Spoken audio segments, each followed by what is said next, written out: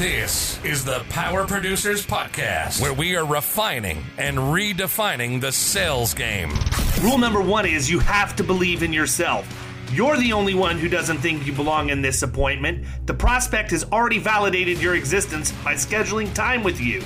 Get it through your head you belong here, go in there, crush it, and close the deal. A place where sales professionals can come to learn from other sales professionals and thought leaders that have mastered their craft. The difference between a good salesperson and a best-in-class salesperson is only 2 minutes. By spending an extra 2 minutes on what you might think is a mundane task in the sales game, you separate yourselves from the pack, you grow your book of business, you close more deals, and you retain your accounts. As well as their peers who are still striving for perfection to achieve their why. I have a wife and 4 kids. Failure is not an option. Real sales professionals, real stories, real results. It's no different than being a professional baseball player. You can't be a one-trick pony. You have to be a 5-tool player in order to succeed in this game. This is the Power Producers Podcast, production redefined. Are you ready to feel the power? What's up, everybody? Welcome to the Power Producers Podcast, where we are refining and redefining the sales game. And today we ain't selling anything but insurance agencies.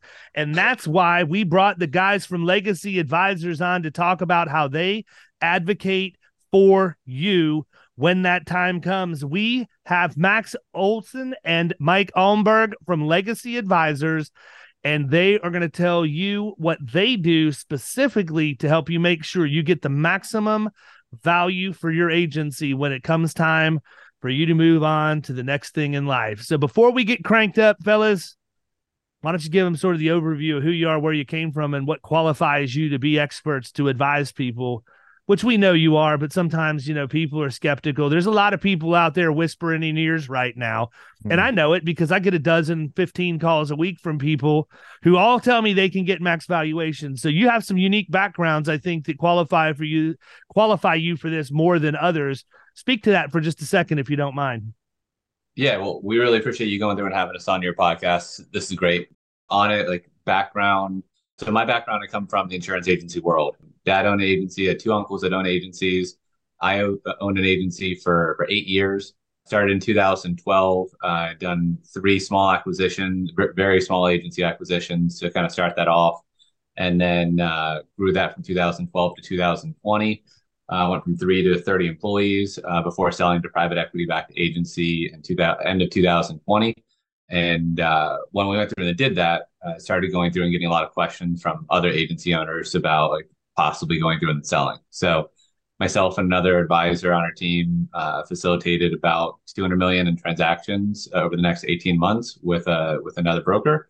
And we learned there was a lot of stuff that was going right, but there was a lot of stuff that was missing or could have been done better. And ultimately, there was practically no focus on like the day 2 culture. What would happen after the sale? Are you joining the right group in the first place? So would you be happy a year, 3 years down the road?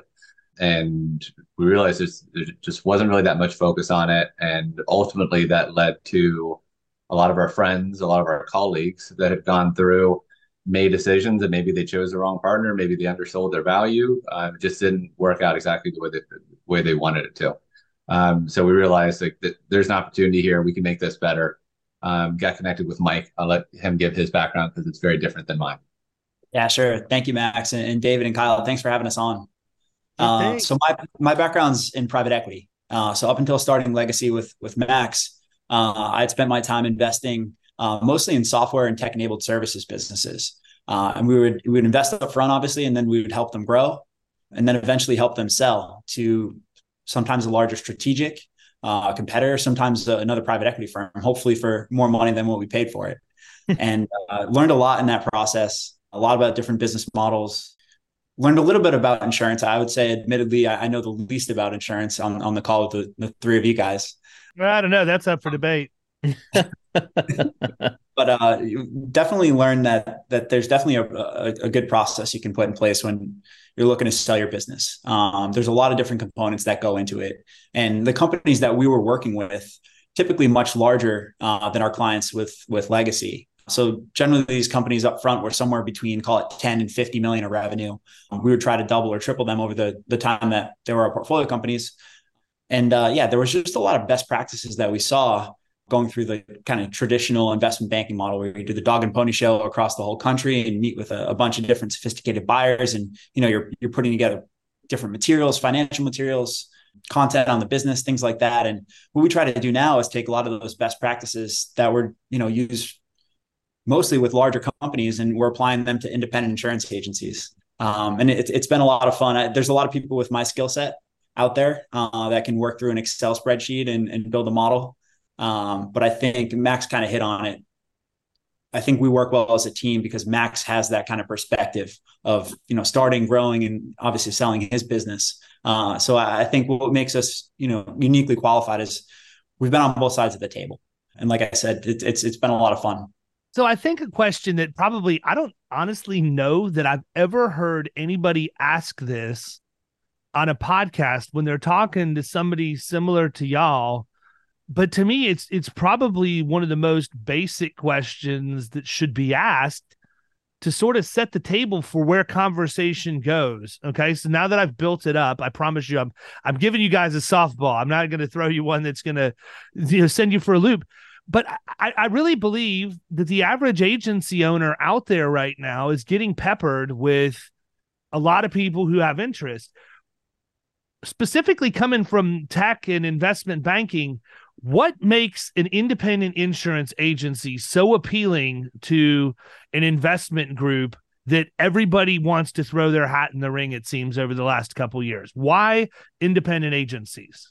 Yeah, David, that is a softball. So if you think about all the things that are interesting to software businesses, right? Recurring revenue, high margins at scale, big market. Insurance is incredible for that, right? I mean, if you do a good job servicing your clients, the business is going to stick around year after year. The margins, as if you listen to podcasts such as yours, and you have a lot of colleagues in the space as well, where you can get a ton of information for free to give you a good sense of benchmarks, what you should be spending money on, how you can grow, stuff like that. The margins can be very, very interesting as well. So insurance is kind of like this. I feel like it was kind of like a hidden gem for me. I didn't have many friends that went into it out of school, and it's a great industry. I think we're seeing a lot of private equity consolidation in areas like physical therapy practices and dental practices. And I'm obviously biased, but I think insurance agencies, independent insurance agencies specifically, are very, very unique asset class for PE buyers.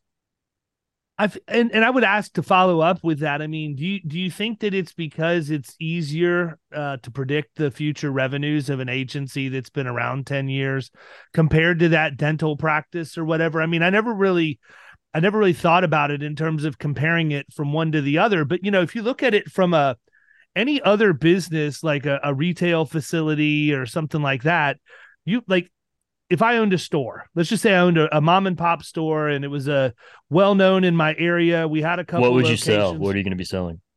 I'm going to sell widgets, Kyle, because that's what you do in every business case is you sell widgets. I didn't know if you were going to sell schnitzel and red cabbage now. We're out of that today, as you well know.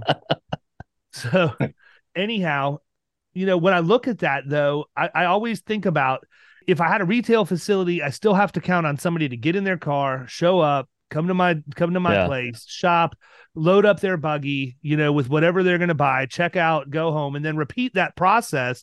And again, the margins are much lower, but I just feel like the ability to retain a client in what we do, much like software. I mean, look, there's nobody that's figured out how to retain clients better than software companies, right? And I want to be very clear. This is my opinion, not the opinion of Mike or Max, but I think to a fault to some degree too. They are 100% married to their contracts, and it's like they don't have the ability to make a humanistic decision. I mean, I've had situations with some of the insurance software providers where literally an agency principal has been on their deathbed and they give them no reprieve from their revenue contract or anything else. And so, from my perspective, in looking at how easy it is, if you do your job the right way, to renew business and build that business and have it grow, even not just from rounding out and having good sales skills, but just the organic growth. My agency is going to get a 25% lift in revenue this year just because of market conditions.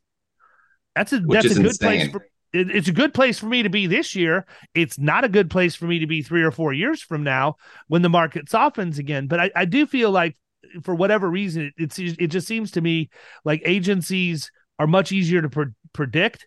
And the other thing I'm going to say is, and again, this is my opinion, not the opinion of Mike and Max, there's a lot of people who do really bad job at running agencies.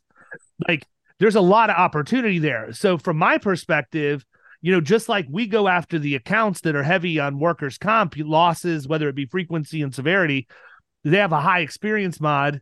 I'm going to prospect that account because I know my value proposition plays and I can help them. I think there's a lot of opportunity, not necessarily for the best in class agencies. Let the guys with, unlimited checkbooks fight over those. I want the one that's maybe been run okay, but you got a business owner that maybe doesn't really use discretion with the debit card like they should and some other things. I think there's a lot of people out there that are just normal guys like us that started a business, didn't realize it was going to get that big, and now they're kind of there and it makes a good living for them. But it's like, what else could I do with my life? And I think there's a lot of opportunity there where it may not be as good for them because their valuation may not be pegged where it could be. But it's a great opportunity for the acquirer because you're going to get some lift just by going in and fixing some things. Yeah, I mean, I think there's a lot of people that have gone through, especially over the last 2 years, and they've done a lot of acquisitions and they're doing a roll-up strategy for that exact reason, right? Like, there's agency owners that haven't invested much time back into their agency. They don't have that great of back-end processes. And if you come in and actually implement those, and you're going to do pretty well. Yeah, I agree. So we all know what the activity's been like the last couple of years. I think that it has started to wane a little bit as some of the bigger players that were being more aggressive appear to be leveraged more than what they would like to be and have started to back off. I know that the number of phone calls I get has slowed down. That part of that may be because I've been very specific. I'm not interested in selling my agency. Don't call me again. Sure. But I also think that market conditions have changed that quite a bit too. What about the people who are out there that are wondering, man, did I miss the curve? Did I miss the bubble? Is it too late for me to sell my agency, or is there still an opportunity out there for us to be able to go out there and try and make a move? Mike? Go ahead, Max. You're prepared for this. Cool. Yeah, so I'd say basically end of last year was like top of the mountain, right? Like, if you sold there, you're going to get the highest multiple. Now it's a little bit down on the mountain, but it is still a lot better than what it was 3 or 4 years ago. So if you look at it from like a historical, it's still a great spot. At the same time, over the last year, there've been a lot of agencies that have had significant growth, specifically because of rate. So their net sales price is probably relatively similar today as what it would have been last year, with a little bit higher of a multiple, but a little bit less of revenue or profit. I think honestly, right now it's a great time, especially if it's a scenario where you're still growing, you're still involved in the agency, you don't want to leave like on the first day. I think there's a lot of groups that are willing to pay sizable multiples. Yeah. How many, in your experience, how many people do you see? I mean, I know you don't have an exact number, but I mean, for me, I've always said that if the day comes where I'm going to end up selling to a third party as opposed to perpetuating internally, you want to be out. I want to be out, man. Like, I want to hand the keys over, say thank you very much. That due diligence was I would have to imagine that most everything. Agency owners are the same way, right? Like they've especially ones who've started it like up from the ground, like you have. Like, they don't want to have somebody come in and be like, all right, thank you, but here's how things are going to go now, and we need you to do this. And be like, well, dude, I don't know if that's the case or not, though, because there's a lot of money to be made on the second sale, man. You know what I mean? Yeah, I see a lot of people, like, we're seeing a lot with service contractors here right now. There's a lot of roll-ups that are coming in and buying plumbers, HVAC companies, electricians. And I've had some really good friends that are clients or were clients until they sold that have done that. And those guys typically will keep like 25% of whatever the deal. They'll get 75% in stock up front, 25% they'll hold. I'm sorry, 75% in cash. They'll hold 25% in stock, with the idea being they're going to go out and recruit other people to acquire, and they're going to continue to grow their business on the same trajectory. And I don't know if it's been true about every single instance, but in most cases, by the time 4 or 5 years rolls around, the 25% they kept in stock in the roll up is worth more than the cash out that they got in the agency. So they more than double their money. I think that's probably, if it works anything close to that in insurance, very, very similar, and why some people would want to stick around. I think another dynamic is that people don't want to give up the baby. They like the idea of an acquisition. They like the idea of the money. But when push comes to shove, it's tough, man. I mean, I remember hearing Scott Addis talk about when he sold his agency for the first time to Susquehanna Bank up there in Pennsylvania. He literally cried as he handed them the keys and ended up buying it back later. And then he turned around and sold it to BB&T again a year or two ago. I just think it depends on what season of life you're in. I'm in the season of life where I just want to walk away. I understand that may cost me a chunk of change. I don't care. I want the quality of life, you know. Mm-hmm.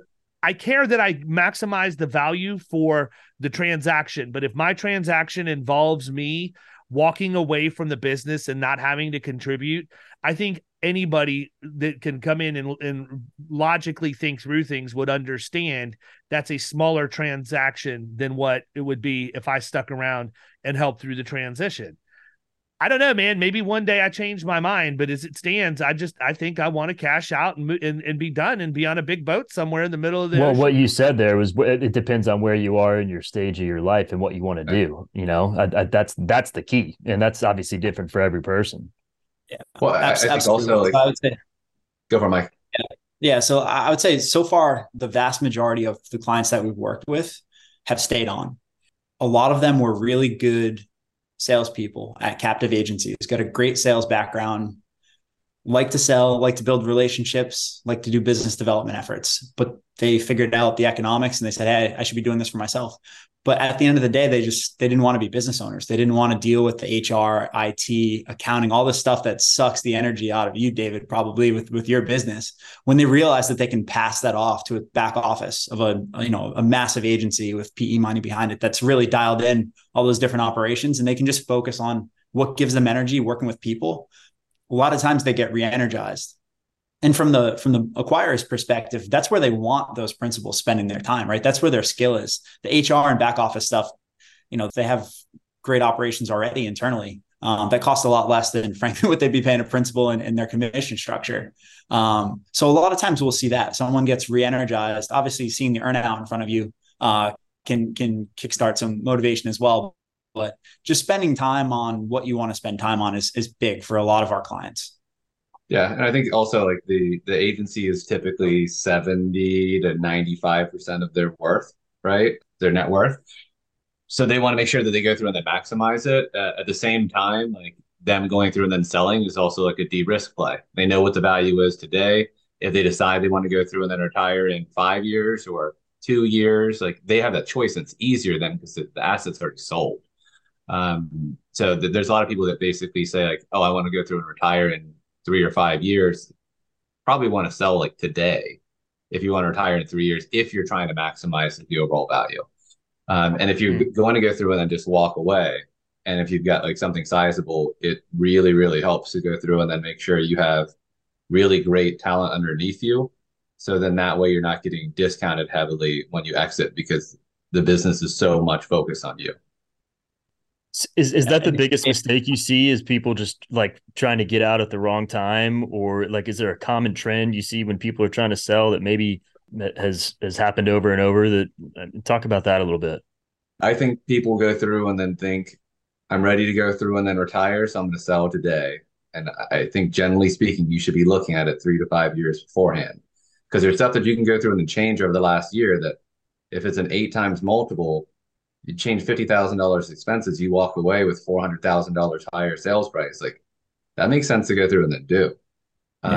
So I see like the timing being like people don't have as much education up front and maybe wait a little bit longer than they should have. Yeah. There's a couple of commonalities on both the sell side and the buy side, right? Everyone wants their employees to be happy after the sale, right? Yeah. Everyone wants the clients to be taken care of. It's really hard for both of those things to happen if a principal is just selling and walking away with no transition, right? So buyers will incentivize a principal to stick around through an earnout period. It's usually 3 years is typically what we see. Sometimes it can be longer, but typically if you go through that period, you can train, you can hire, you can kind of build your team under the principal to take over a lot of those tasks in that time. If the desire is to step away from the business, a lot of times what we see is they'll actually stick around longer because they're, again, what I was saying before, spending time on where they want to spend their time. But yeah, it's really hard to make the math work from the buyer's perspective if someone's walking away from day one, because there's going to be some churn, there's going to be some unhappy employees. Max does a really good job talking about this with his unique scenario. A lot of his employees, or Max, you tell the story better than I do. Yeah, I mean, basically, I had sold just shy of 3 years ago at this point. There's 27 of my 30 employees that are still there. So like we obviously went through and managed the transition well, and they were happy with the result too. If I left on day one instead of a year and a half later, it wouldn't have been the same scenario. There's no way it could have been. Yeah, so I mean, I think there are things that agency owners can be doing now, whether they're going to sell tomorrow, whether they're going to sell 3 years from now, 10 years from now. And it's to avoid those things that end up popping up when the acquisition comes. So, I don't want to ask you guys to give away the secret sauce as advisors, but what are 2 or 3 things that you see are common trends that we should all be paying attention to in our daily activities, that if we can course correct now, it's going to have a much more positive impact on us down the road when it's time for us to exit? Yeah, I think a couple of things, just like pitfalls that are more difficult to fix right before a sale. One, just reviewing your producer contracts and having a good understanding about what that will be like when you go through and then sell. There have been often times where people didn't realize that they would owe money to people, and maybe they didn't actually bring that much value to the scenario. So just making sure you understand, like if you sell and you have producers, what have you bound yourself to, and can you make adjustments there if necessary? I think also just on the expense side, watch out for the things that you can't change within 12, 24 months, right? Things like leases and contracts with vendors. If you can go through and change it within 12 months, really not as big of a deal. But if you go through and then sign a really expensive lease for like a great area, it's going to have a cool culture, and then ultimately cost you several $100,000 in your sales price because of it, because you can't get out of it, that hurts. Yeah. Mike, anything on your end? Yeah, just I guess to add on to the office expense, we've seen a lot of agencies consolidate to fewer and fewer offices. I don't know if it was COVID that kind of started it, but yeah, you can be super efficient. And David, I know you're at the forefront of it too. There's a lot of InsurTech software out there. Some of it's overkill. You don't need it all, but there's definitely some awesome solutions out there that allow you to collaborate, and you don't have to do everything in person anymore. Obviously, if your clients want some in-person, face-to-face time, that's great. Service them the best you can, but you don't need, 5 offices for a, $1 million revenue insurance agency. It doesn't make sense. Not anymore. That's not, I mean, people aren't just walking in like that anymore. I mean, even before COVID, it had slowed down. Yeah. Yeah. I mean, the other thing too is when you're using that technology, I think the agents need to keep in mind that it's freeing you up to be more effective with the people who do need you personally and do need you one-on-one. Yeah.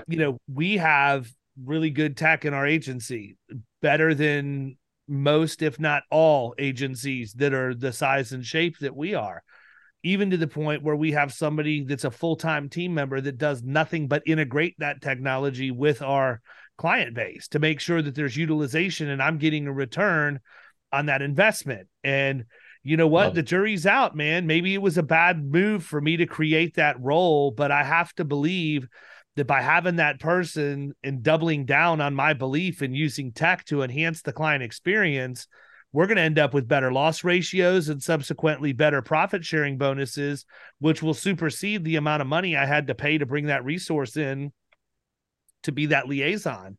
Yeah. But, I think that's a big takeaway, because I've also seen busted tech stacks in agencies where they have one of everything, but they use like 2 things, but it's been a monthly recurring expense forever. And I got to imagine if I'm a buyer and I come in and I see that on the financials, I'm just licking my chops, because I'm like, Oh yeah, I can get rid of that. I can get rid of that. I can get rid of that. And there's a lot of fat out there.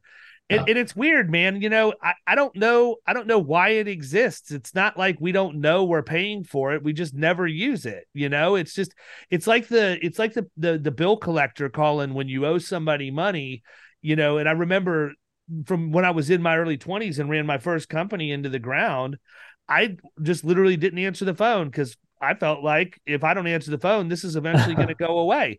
It never goes away. It only gets worse. And I think the same thing holds true with the tech in our agencies. We'll sit there and not use it. Then eventually we get pissed and we get rid of it. And we blame the technology, even though we're the ones who never did anything to execute. Oh, no, that software is terrible. I got it. Sat here for a year and did nothing. Well, I don't know what kind of software you can get that doesn't require some level of human interaction. But at the end of the day, I hear that all the time. And I got to believe, like, just even something as simple as taking a look at just sit down every month with your check register, your account statement, and say, what are these? What are these expenses that I don't really have a return on anymore? Yeah. Well, you have a better business. You have a better business when you do that. And it's all amplified when it comes time to sell, because when you start thinking about that extra, $1,000 a year, $2,000 a year, when you start looking at it through the lens of, that's 8 to 10 times, profit lift, it starts adding up and it puts it in perspective. But yeah, David, to your point, you should be doing that annually. Well, I think a lot of times there you have it, right? There you have it. But how many agency principals have so many irons in the fire that they just don't make the time to do that, right? So my advice to my peer group would be to schedule that time, and then commit to that time block to do exactly what you're supposed to do, and do that once a month. There, problem solved. Now it's up to you to execute. I told you how to do it. You just have to execute and do it. Sorry, Max, I didn't mean to interrupt. No, you're 100% on. Yeah. There's so many other things that are going on in the agency. It's not that they don't care. It's just they're busy and they're worrying about the client that just had a claim or something like that, which ultimately you do have to go through and set aside a certain amount of time to work on your business. And especially if you're looking to sell in like a few years, it makes sense to go through and then do it earlier rather than later. So like whether it's like joining a CEO group or just peer advisors, etc., like that type of stuff makes a huge difference on net sales price. Yeah, I agree with you. And it's interesting because there are those CEO groups out there and there are accountability groups, but I always wonder how many people actually take that stuff seriously, right? Like I have clients that are in these masterminds specific to their industry. They're paying like $25,000 a year to be part of this mastermind. If I'm going to pay $25,000, like a CEO mastermind group, if I'm going to pay $25,000 to be part of a mastermind, like that better come with quarterly car detailing and a few other things, in addition to just going around and picking people's brains. But as I look at who the people are that are in the room, every single one of them, $25,000's like next to nothing, man. These guys and ladies are all next level. When I look at the masterminds that are available inside the insurance industry, some of them are free, but even the ones you pay for, they're not like a tremendous amount of money. And I think that a lot of times that the agents that are there look at it as like, it's really not that expensive. I can't imagine it's going to make me that much better. Or a lot of them are looking at, oh my gosh, I'm not paying that just so I can sit around and talk to my friends about our agencies or whatever. I don't think that our industry, with the exception, my friend Chris Paradiso, you guys may know Paradiso. He's tight with Matt too. Chris is part of the Greenwich Group, and that's a group that we're considering looking at from an accountability standpoint. And it comes with a reasonable price tag. It's not necessarily too high. It's not necessarily low either. But sure. I mean, it's what I think agency principals really need to be doing. It's getting in, laying out your financials and sharing everything. Like when you go in, you're all in. Everybody gets to pick your business apart. They can tell you what they would do differently, what you're doing good, all of that. I just don't know how many of my peers are willing to solicit that kind of open feedback, especially with something that's held so closely to them, knowing that it could make them that much better and they still won't do it. It's so helpful though. I mean, like anytime I went to meetings like that, like I'd walk away with 3 to 6 big things, but those things compounded over several years. It's a different agency with and without it. I can't give enough value to them, honestly. I also wonder, and I'll be the one to make this remark. I wouldn't want you guys to get you in trouble. I wonder how many of my peer groups really even know how to read the financials. Okay, let's just call it what it is. How many people really know how to read an income statement and a balance sheet and understand all of the different things that are in there? Like, if it were me and I didn't know how to do that, I would get a copy of my income statement on my balance sheet, and then I would go to ChatGPT and ask it to explain every single line on there until I had a really good understanding of what all of that stuff meant. But I mean, I see so many times where you got people that have great, high-performing, high-income agencies, and when you look at what's on the balance sheet, it's like, where's your asset? All you have is a revenue stream here. It's like almost like you're doing affiliate marketing. You're not really growing anything, right? Totally. And I think that boils down to the fact that, agents really don't understand. And it's not like I'm not casting stones at them by any stretch. Their education may not have been in business. It may not have been around that. But for crying out loud, if you've owned an agency for 20 years, probably a good time would have been 19 years ago to start learning how to do read the financials and everything. I don't think it's ever too late, but I think there's a certain amount that's lost in translation just because they don't understand that. And I mean, that's evidenced by this is 100% based on the fact I listen to so many people gripe not understanding why you need the financials of a company to get coverage placed depending on the line of coverage. Sure. Right? If they knew how to read financials and the impact, then they wouldn't be questioning why an underwriter wants it to make sure a company's going to be solvent. That tells me we have a problem with general financial literacy when it comes to reading the financial documents. And so, I think that's a huge thing that, the industry, I don't know how you solve the problem other than get education out there. But my peer group needs to know that stuff, man. They need to practice it and become fluent in it. Can't disagree with you. And I think Mike lives in the financials of agencies all day long. So he has seen like some fun stuff. And a lot of times even the accountants they work with, hundreds of different types of businesses. And oftentimes when they're working in the insurance world, like it is different for accounting for insurance agencies than it is for like a retail business. But they don't have the information. So if the agency doesn't know, and then they go to the other person who's supposed to help them with it, and that person doesn't know either, it's even more difficult. Yeah, so let's talk about legacy advisors specifically for a second here. You guys are you're an intermediary. You're not the ones actually doing the acquisition. You're advocating for whoever the seller is when that time comes for it to actually happen, right? So, my thought process is this. I think there's so many people that get enamored with the dollars that are attached to these transactions that they want to push and push and push. They see that money and it's like it's the hardest they've worked in decades to get everything ready and get out so they can have the acquisition. And I think it's interesting, it's sort of an interesting dynamic to see it that way, but I also think that it opens up the opportunity for a lot of information to either be overlooked or even the potential for people to be misled.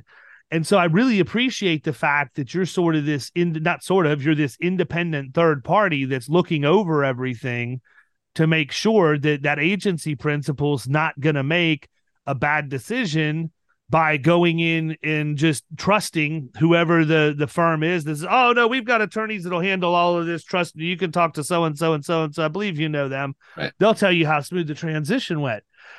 I look at that as like the same thing as going and getting a divorce and not using an attorney for it, but trusting the soon-to-be ex-wife's attorney to handle it for you and have your best interest in mind. Nobody's going to do that. So why in the world would you want to trust whoever that person is that's going to buy the agency from you?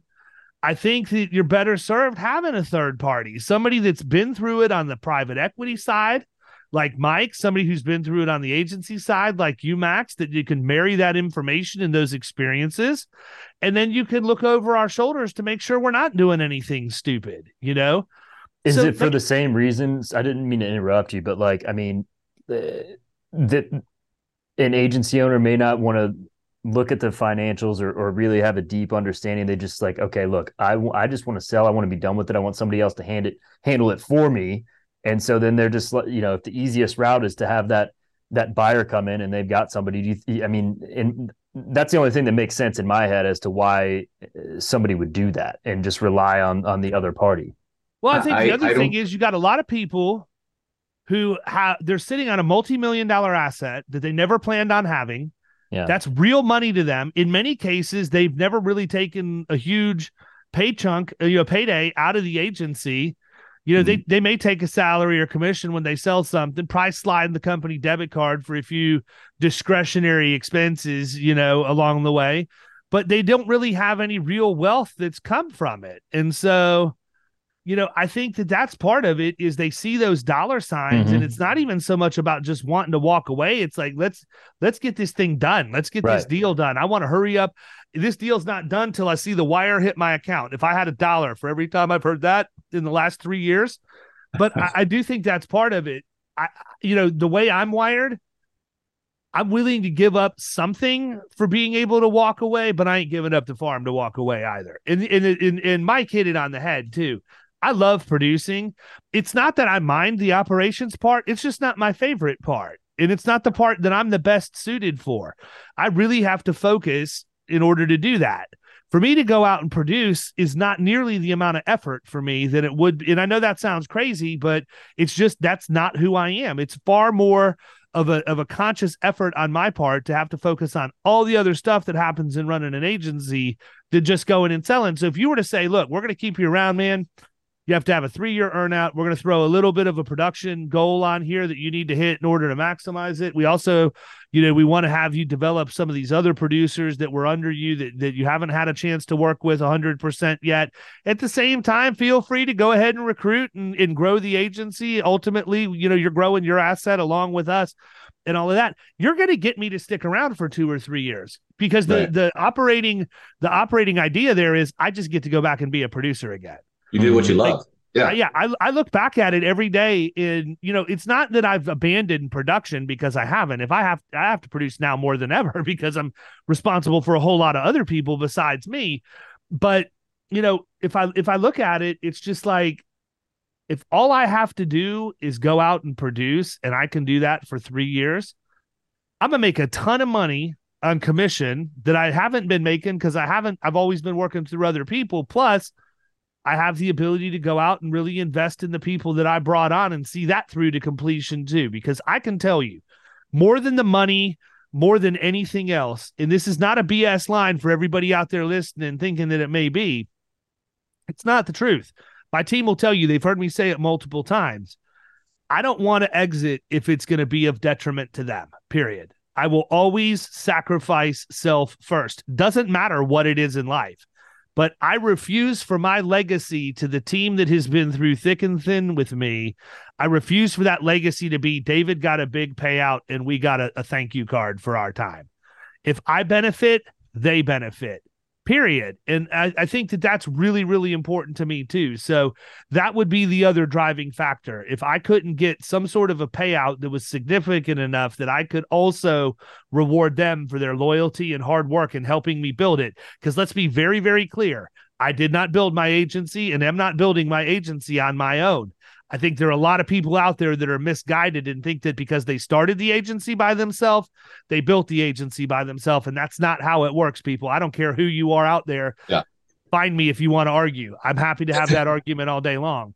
But I want to make sure my people are taken care of. So my question is, how do you guys, what advice do you have for agency principals to make sure that's what happens? That how do you comfort them or console them as they're going through this, knowing change is going to happen, that their people are going to come out on the other side okay? I think if you're asking the right questions and talking to the right buyers, one thing that's very helpful right now, everyone's looking for top talent. It's not like there's any agency out there. It's like, oh man, I just have too many great people. Like doesn't exist. So like everyone's going through and then looking for the same thing. So like from a retention of employee standpoint, it's probably more about if they want to stay than it is about the agency and if they want to keep them, honestly. And to your previous question, like, well, why are people going through and then selling and maybe just with one buyer that they've met? jobs. They don't know what the options are. Like no one's ever talked with them about this beforehand. Like they're pros at selling insurance policies, managing insurance agencies, but they've never gone to a school to sell an insurance agency. Like they also don't know what their value is because, like David's point beforehand, right? It is multi-million-dollar value, but maybe you think that it's $7 million in value, but reality is it's 10. And if a buyer can go through and they're the only buyer that you've talked to and they give you an offer at 7, you're like really happy about it, but you left $3 million on the table that you didn't even know about, which happens often. Yeah. Our job is to educate and basically just get our clients the best options that we can so they can evaluate them. If they ask our opinion, we will certainly tell you. But like it's not our job to push in one direction or another. Obviously, we get paid when a transaction closes, so we want to do some business. Sure. But if it's not now, if your number has to be 30% higher, go grow for a couple more years. Hopefully, we added enough value. You liked working with us, and you work with us in the future, and we all make more money. So it's really about educating people and just letting them know what the options are that are out there. And if it's not time, that's fine with us. Yeah, it's interesting too, because I think that there's a lot of that, right? Where there's an agency that's maybe you're just a couple years too early. If you'd have just waited a couple years, you'd have gotten to the size where it makes sense. And then I see that there's a phenomenon out there on the streets where you may have 2 or 3 of those agencies that decide, you know what? Let's just band together and let's approach a buyer as a group and say, look, we understand that any one of us as we stand on our own may not be big enough to get those massive multiples we're hearing about from everybody else. But when you pool all 3 of us together, if you're willing to make the acquisition based off of the collective valuation of the 3 agencies, we all get a significant lift from where we would be on our own. And we may actually be able to make that deal now. I mean, is that still happening out there? I think it's still happening. I don't think if you did the same thing the beginning of last year, it would be easier. There's more boxes that have to be checked now, but it absolutely can be. And it's also like a really helpful scenario if somebody does want to go through on the exit and maybe 2 other people want to stay on. Like if there's a strategic reason for it, it can be very, very helpful and lucrative for all parties. So before we wrap up, why don't you guys take just a couple minutes and talk about who your ideal client is for Legacy Advisors? Like the agencies that are out there listening, you got 25, 30,000 people that are going to download this. Who are you looking for to put into your portfolio of people that you've helped? So overall, we have a pretty vast group of different sellers that have gone through and worked with us. Some of them have basically just wanted to de-risk and continue. So they have an asset. They want to maintain their agency life. They want to have some level of autonomy, but they just want to go through and make it so that they're taking the chips off the table. Others are kind of the opposite. They are looking to ramp stuff up, and rather than going out and getting funding, they're looking to sell, have somebody else go through and then take over a lot of the back office stuff so they can grow even faster. And then there's others they're just looking to exit, right? To your point, like they're looking for either new challenge or looking to retire. So I think it pretty all over the board. Mike, anything you think specific? No, I think that was good. Just in terms of size, our clients are typically somewhere between 1 and 10 million in revenue. We have clients that are smaller that are growing quickly, and we're happy to work with those clients as well. But yeah, and anyone that's curious about what their options are as a potential seller, we'd be happy to talk to you. How do they reach out to you guys? They can either go to our website, so it's legacyadvisors.partners, or they can email Mike or myself. So it's max@legacyadvisors.partners. Or Mike at legacyadvisors.partners. Cool. Any parting words of wisdom before we wrap up, fellas? No, I think this is great. I think, honestly, anything that can be provided into the agency world where they have a better idea about what happens in or around the time that they go through and then sell, so they have more information and can make better informed decisions is really helpful. So we really appreciate the fact that you had us on the podcast today. Yeah. Absolutely. Thank you both.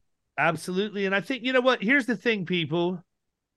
I know these guys. They're not going to hammer you. They got plenty going on. They don't need to sit around dialing on the phone until they bug the daylights out of you to have a conversation.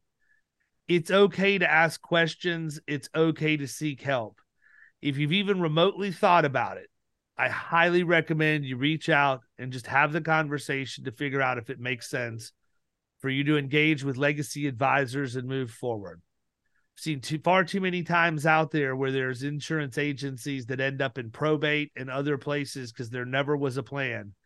And you're at a point in life now where you have an asset. It doesn't matter how long you've been in business. You have an asset of some size, and that's going to only increase in value if you do your job the right way. You don't ever want to seek advice on maximizing the value of an asset when it's time for you to sell. You need to be seeking that advice well in advance so you have time to execute on the principles necessary for you to get that max payout when your exit day comes. So please, if I were to ever give you any advice, talk to somebody who's a professional now that can show you the way. And the other thing is, make sure you have your succession planning and everything in order. If you don't think you're going to sell, have a pathway. Make sure that if it's a family agency that you have a will and it's clearly defined as to who gets what. And make sure that if it's not, that you at least have some level of a succession plan that's legally sound and documented. Because the one thing I would hate more than anything else is for somebody to have worked their entire life to build an asset thinking they were going to exit. And then you get together with these guys and they say, well, you got a few things that you need to clean up before you do. And you take the time to go do that. And something happens in terms of a life event. And you never have the opportunity to realize the return on all your hard work. So if you're even remotely considering, reach out, have the conversation. This isn't a timeshare presentation by any stretch.